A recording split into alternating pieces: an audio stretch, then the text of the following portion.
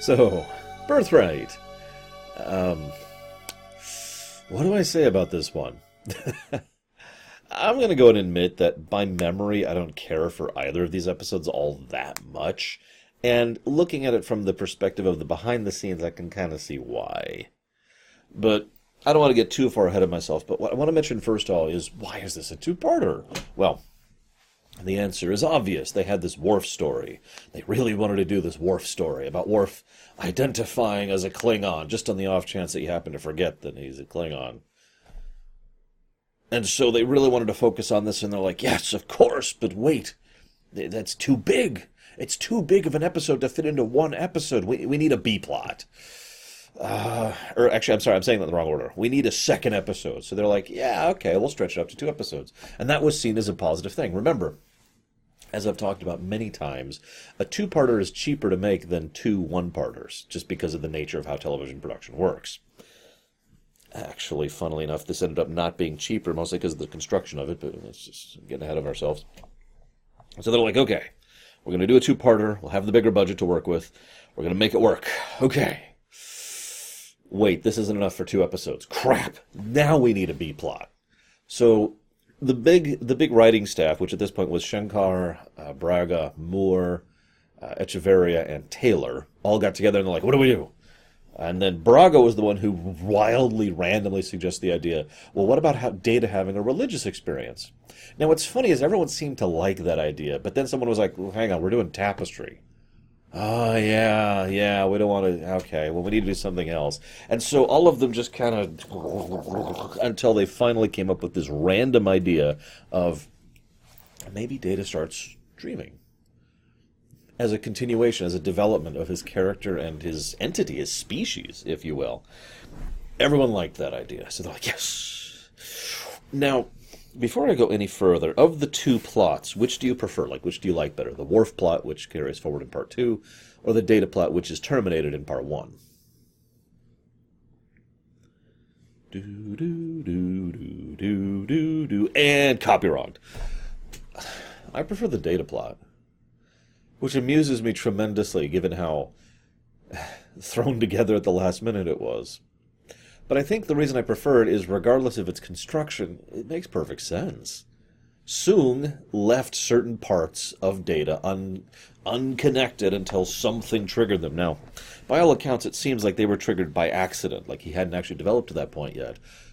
But the idea here was that he would develop. This also then implies that there's more past this, that there are more aspects of his existence which will be able to be unlocked in the future. And this unlocks a new facet of his character for future episodes, which will actually be followed through on. I don't remember the name of the episode. Cellular Peptide Cake. You probably know the one I'm talking about. So this was actually a really good move. It unlocked a new avenue of storytelling for the character and helped push the character forward in his development. Yes, absolutely. The Worf stuff does none of that. But I'm getting ahead of myself. I'm actually going to talk about the Worf stuff first, because I have the least to say about it. Although, I do have to say one thing. Now, obviously, since the What We Left Behind documentary has come out, and they did a brief thing of doing an HD upscaling of DS9 and blah, blah, blah. But other than that, this is the first, last, and only time we actually see Deep Space Nine in full HD. Seriously, go rewatch it. I'm going through the Blu-rays for this, if it's not obvious. And it looks good. Like, it looks real good. I actually was like, damn. Like, there's several shots of the station. You get several interior shots. Yeah. Can we have that, please? No, of course we can't, because there's no money in it. Anyways. So, DS9 crosses over, of course. This was actually supposed to be Dax. Apparently, Terry Farrell was pretty upset about this, too, which doesn't surprise me, given everything I have recently discussed when it comes to the episode Tears of the Prophets, which I don't think has actually gone live yet, but it'll come up pretty soon relative to this episode going live. So just be ready for that one, because that's going to be a doozy. Either way, this episode in production order was happening right about the time of Move Along Home. Yes, that one. The episode that was so bad on repeat viewing, I actually gave it a lamentation status, and I stand by that. Yeah. God, when we get to season 7 of TNG, there might actually be lamentations. I'll just be ye warned. I mean, we've got masks coming up, for God's sakes. Anyways, off topic, off topic. Point being, you remember how Bashir was like, and then he woke up? Yeah, so he's in this episode instead. Which it's funny because he's actually a decent addition here. Now, Dax would have made more sense for the role that is being portrayed because, okay, I'm about to spoil Deep Space Nine, but I can't talk about this without talking about this, okay? So this is a spoiler for Deep Space Nine, okay? So in the off chance you haven't watched that, this is your chance to mute me for like a minute or so, okay? Dax noticing the little details of Data makes sense. Bashir makes sense too, but only in hindsight. Because at the time, it doesn't really make a lot of sense for Bashir to be the one to pick up on those things unless we notice that he's genetically engineered and would be both smart and observant enough to notice such little things that most other people don't really latch onto. So, anyways, moving on. It's so weird to see Bashir being this young, by the way.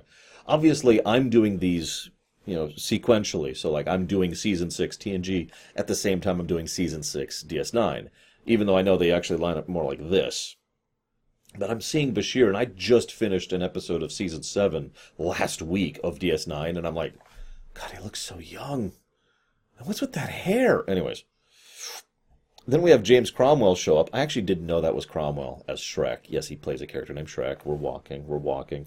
And it's a damn shame, because Cromwell's a good actor, and he is completely and thoroughly wasted here in this role. He also has basically no relevance in the second part, although that's because Cromwell himself had a major accident, so he couldn't show up. But anyways, oh my God, Moog is alive, and Worf is super upset. I'm pretty sure, see, I was about to say at least Troy is, I was going to make a joke here, that Troy is using the years and years of, analysis and experience dealing with the minds and emotions of people to understand that Worf is upset. Or maybe she actually sensed it. Or maybe she had eyes that were functional at the time, because anyone in the universe could tell that Worf is just really upset about this. And that makes sense. After all, as he mentions, this is something that would bring him shame for 3 generations. Alexander, who's probably never even heard of Moog, would be shamed by this. If they, God, Klingon culture, I swear to God. Anywho, so he talks about this great bit. There's a very good scene for the Worf stuff, and it's when he's talking to Data, and he admits he's talking about himself, and your father's a part of you, and you owe it to yourself to find your father, and blah, blah, blah. Even if there was shame, That's actually interesting, because the point here is that Worf is trying to embrace Klingon culture, and in so doing he denies it by actively seeking out his father, even knowing the shame it would bring. Which is, I'm saying this because in part 2 we'll find out that he had no intention to kill Moog if he was there. Now that's relevant, because the premise for Birthright, the Worf story, was Worf becoming more Klingon, as I already mentioned, which he demonstrates by becoming less Klingon.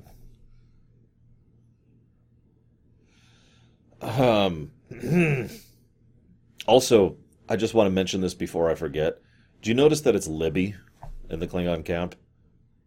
The actress who plays Libby, if you don't even know who that is, I'm not going to clarify, is the same woman who plays Bael. Just interesting. All right, so enough of the story and boring stuff. Let's go over to the Data stuff. Unfortunately, there's not much to talk about here either. This is mostly the unlock. We'll have more to talk about with Data dreaming in the future.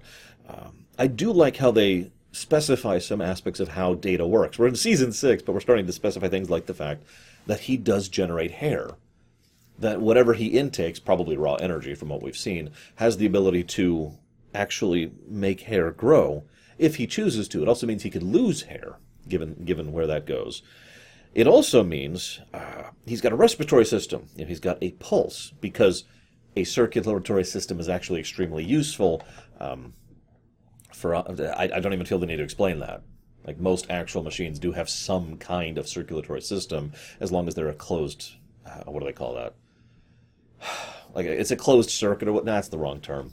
In other words, they need some way to manage things internally. So this is a way to get resources and energy and all that from point A to point B internally. Duh. He also has a respiratory system. This also makes perfect sense.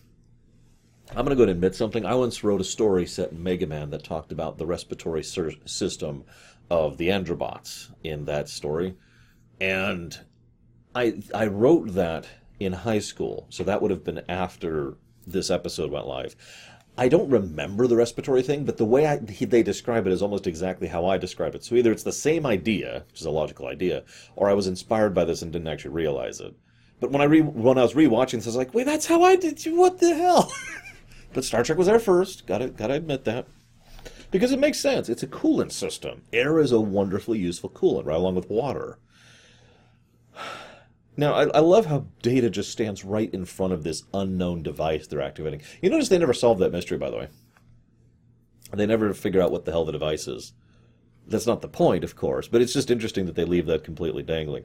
You know what would have been really cool, and would never happen in the 90s, but would have been really cool is if the next episode of Deep Space Nine, the device is there and Bashir talks about what it is. Just kind of tying the two together. So it is Bashir who suggests dreaming. And Data's like, okay, I'll approach it like a dream. So first, he analyzes other people's cultures, like, oh, how do I deal with this? What I love most about this is his conversation with Picard. Picard says, well, but you have a culture. You are a culture of one, but that is still just as valid as a culture of a billion. I like that. Because it gets, in something like Star Trek, we can have truly unique entities, even though there's actually 3 other Data androids walking around at this point in history. But let's ignore that for a moment. Let's just ignore that for a moment. Even if Data was truly unique, that doesn't mean he's not a culture. That doesn't mean he's not a people. That doesn't mean he doesn't approach things and perceive things in his own way for his own reasons. He can look to other things for inspiration. But ultimately, what it means to him is what really matters, and that's Picard's point. I like that. I like that a lot. Now, then he goes to paint, and you can kind of follow the train of thought as he paints, which is kind of cool in its own right, which leads to, of course, the actual dream. This, of course, is Soong. This is just good stuff. I don't have much to say about it. It's Soong just explaining the dream protocol being unlocked and gushing about it to Data. I mean, if Tony Stark can have the training wheels protocol for Spider-Man, I'm pretty sure Soong could have a dream protocol for Data. I'd like to think he's a little more advanced. I could be wrong. There's a really nice bit, which is probably unintentional, but there's this bit where he's asking, what's the bird mean? I don't understand. And Data looks up as he hears a bird call, and he sees the panels of the ceiling of the bridge of the Enterprise. And the way they're stylized make them look like a bird's wing, which is just really cool, because we look at that as the bird is cawing. Just a nice little touch. And, of course, I just have to imagine what kind of dreams Data would have with the kind of perfect memory he has. Most of our dreams are extremely vaguely defined and kind of roughly crammed together by the nature of who and what we are. I've talked before about the concepts like dream logic, where things make perfect sense in the dream and are actually incredibly illogical once you're out of it. You know, just weird random stuff like that. How the heck does that work for Data, I wonder? Because his dreams seem to be entirely associative, which is fine. After all, you got to figure how do you affix dreams to an entity like this. Maybe that's the only way he could figure out to do it. It's still a cool concept. And it makes me wonder, like, there's this bit where we see, you're the bird, and he flies through the Enterprise, and he flies out of the Enterprise, and we kind of zoom in on the Enterprise. And this is going to sound really strange, but Data's knowledge of the Enterprise, his understanding of it and its specs and all that detail is so incredibly detailed that he could, in his dreams, as he could in his imagination, literally picture what it feels like to fly over the surface of the Enterprise D, which, I don't know about you, but that sounds really cool to me. We could picture that right now. I bet you could close your eyes right now. I bet you know the Enterprise D, the Galaxy class, well enough to picture flying along its surface. But our memories are sufficiently, I guess, insufficiently perfect. Now let's imagine you have truly perfect memory. You know every inch of that hull. Now imagining it. Imagine how much different that would be for someone with that kind of memory. Just there's some possibilities there. It's a shame they don't really do much with the dream thing going forward. For all I praise the idea, they don't really do much with it. They do a couple of things. In fact, I think literally two. It's still cool, and I still think it was a good move. And then the episode ends, oh my god, the Romulans have showed up. Dun, dun, dun, dun. Now we'll talk about the war stuff. Next week, of course, because obviously I'm not going to talk about it this week because this is mostly the Data episode. No, the Worf episode is next week.